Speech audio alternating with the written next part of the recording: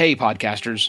Before I get to the episode, I want to take a moment to address the June 24th Supreme Court decision to overturn Roe v. Wade. This decision stripped away the legal right to have a safe and legal abortion. Restricting access to comprehensive reproductive care, including abortion, threatens the health and independence of all Americans. This decision could also lead to the loss of other rights. To learn more about what you can do to help, go to choice.crd.co. That's choice.crd.co. And I encourage you to speak up on your podcast as well. Take care and spread the word. Podcasting has always been more or less welcoming of less than radio perfect voices. But with more pros launching great podcasts, is there still room for normal voices in podcasting? Luckily, yes.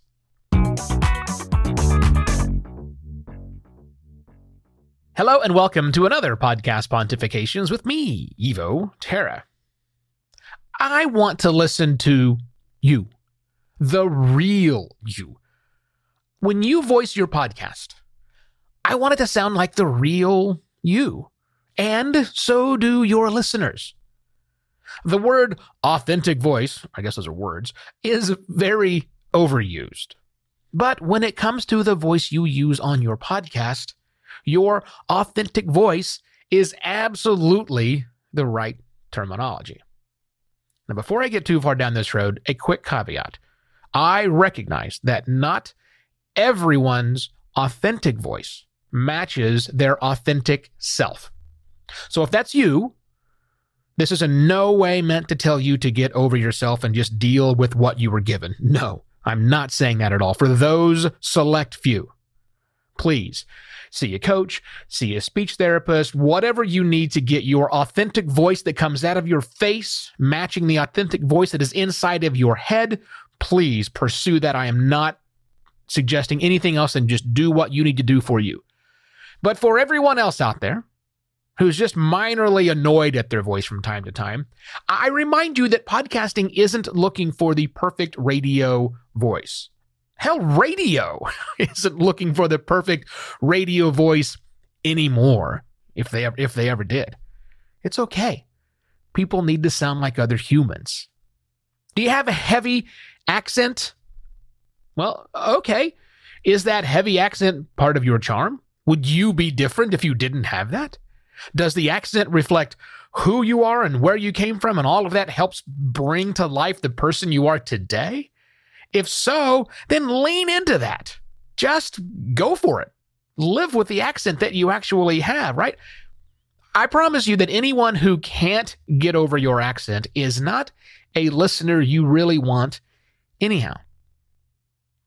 Do you have quirks and mannerisms about your voice that are also just a part of you? I'm not talking about the ums and the ahs and little imperfections when you are struggling for a word that could be edited out. Sometimes those can get annoying when you're freaking out on the microphone. But just naturally, are there things that you do, little catchphrases and say and mannerisms that are kind of weird?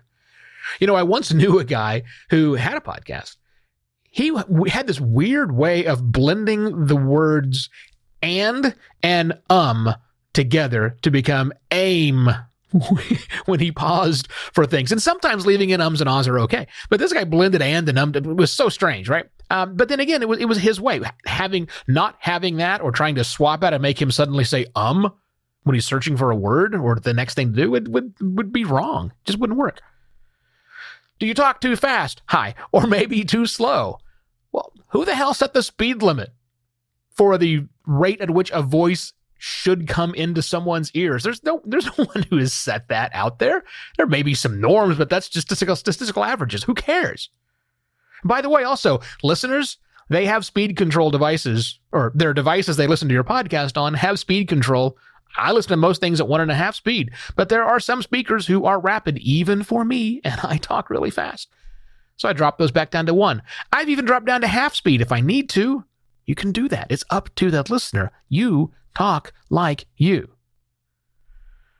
Now, make sure, however, that this embracing of all of your natural flaws, if you will, the natural voice that you have, make sure when doing so, You're not accepting fixable flaws in your recording environment. Those hardwood floors and very sound reflective surfaces that you're recording in right now, that's not the kind of authenticity listeners want. You can improve upon that. That's not your voice. That's the noise of the room. Also, placing a microphone in the middle of a big room so that all of your buddies can shout into it is not the authenticity listeners want. The noise from your overworked refrigerator or your heating and cooling system or maybe your air purifiers, those noises are not the authenticity listeners want. So be authentic, but please clean up your voice tracks, your narration tracks. I highly recommend investing in a tool called iZotope RX. It is a plugin and is also a standalone app, and learning how to use iZotope RX. Yes, there will be a link in the episode details. Your listeners will appreciate it. I will appreciate it if you get rid of all of those fixable bits so that we can really enjoy your true and authentic voice. Here's what I want you to do. Today, like as soon as you're done listening to this, think about the podcasters you listen to who have authentic voices who are, less than radio perfect. And I want you to send that person a note of appreciation for their voice specifically. Tell them you appreciate the authentic nature of their not necessarily radio perfect, whatever the hell that means, voice. Don't send this to pro announcers, people who have great voices you admire. That's not what I'm talking about. Talking to the people who have their normal voices out there. And yeah, send a link to this episode along with that and ask them to also forward that along to someone else. Let's keep this chain going where we appreciate the voices people give to us because they are their voices and we want to love them for that.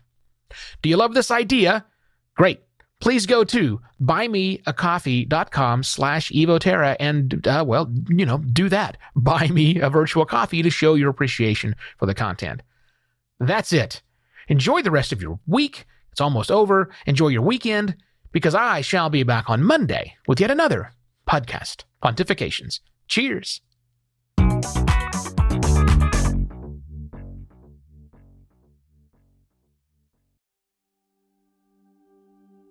While Americans overwhelmingly support the right of an individual to make their own decisions about abortion, unfortunately, that right is no longer protected everywhere in the U.S. The Supreme Court overturned Roe v. Wade on June 24th. Abortion is a basic healthcare need for the millions of people who can become pregnant.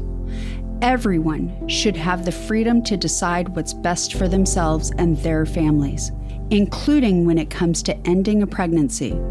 This decision has dire consequences for individual health and safety and could have harsh repercussions for other landmark decisions. Restricting access to comprehensive reproductive care, including abortion, threatens the health and independence of all Americans. Even if you live in a state where abortion rights are upheld, access to safe medical procedures shouldn't be determined by location, and it shouldn't be the privilege of a small few. You can help by donating to local abortion funds. To find out where to donate for each state, visit donationsforabortion.com. That's donations, the number 4, abortion.com. If you or someone you know needs help, or if you want to get more involved, here are 5 resources. 1. Shout Your Abortion is a campaign to normalize abortion. 2. Don't Ban Equality is a campaign for companies to take a stand against abortion restrictions. 3. Abortion.cafe has information about where to find clinics. 4. PlanCpills.org provides early at-home abortion pills that you can keep in your medicine cabinet. And 5.